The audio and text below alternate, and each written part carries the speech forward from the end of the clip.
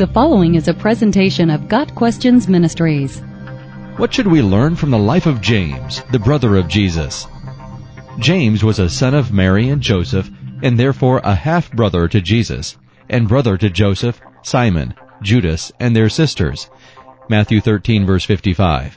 In the Gospels, James is mentioned a couple of times, but at that time he misunderstood Jesus' ministry and was not a believer. John 7, verses 2 through 5. James becomes one of the earliest witnesses of Jesus' resurrection. 1 Corinthians 15, verse 7. He then stays in Jerusalem and forms a part of the group of believers who prays in the upper room. Acts 1, verse 14. From that time forward, James' status within the Jerusalem church begins to grow. James is still in Jerusalem when the recently converted Saul arrives to meet with him and Peter. Galatians 1, verse 19.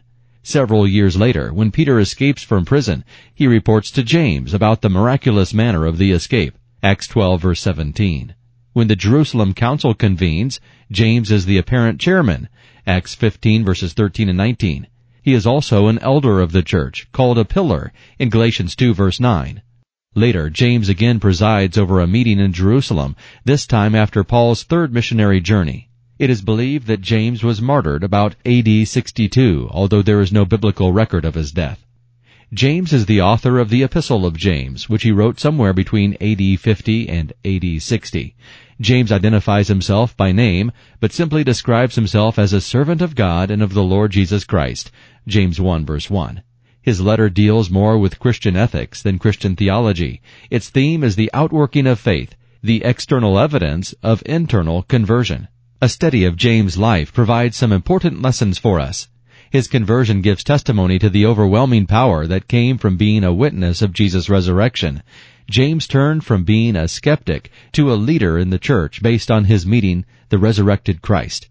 James' speech at the Jerusalem Council in Acts 15, verses 14 through 21, reveals his reliance on Scripture, his desire for peace within the church, his emphasis of grace over the law, and his care for Gentile believers, although he himself ministered almost exclusively to Jewish Christians. Also worthy of note is James' humility. He never uses his position as Jesus' blood relative as a basis for authority. Rather, James portrays himself as a servant of Jesus, nothing more. In short, James was a gracious leader through whom the church was richly blessed. Got Questions Ministry seeks to glorify the Lord Jesus Christ by providing biblical answers to today's questions. Online at gotquestions.org.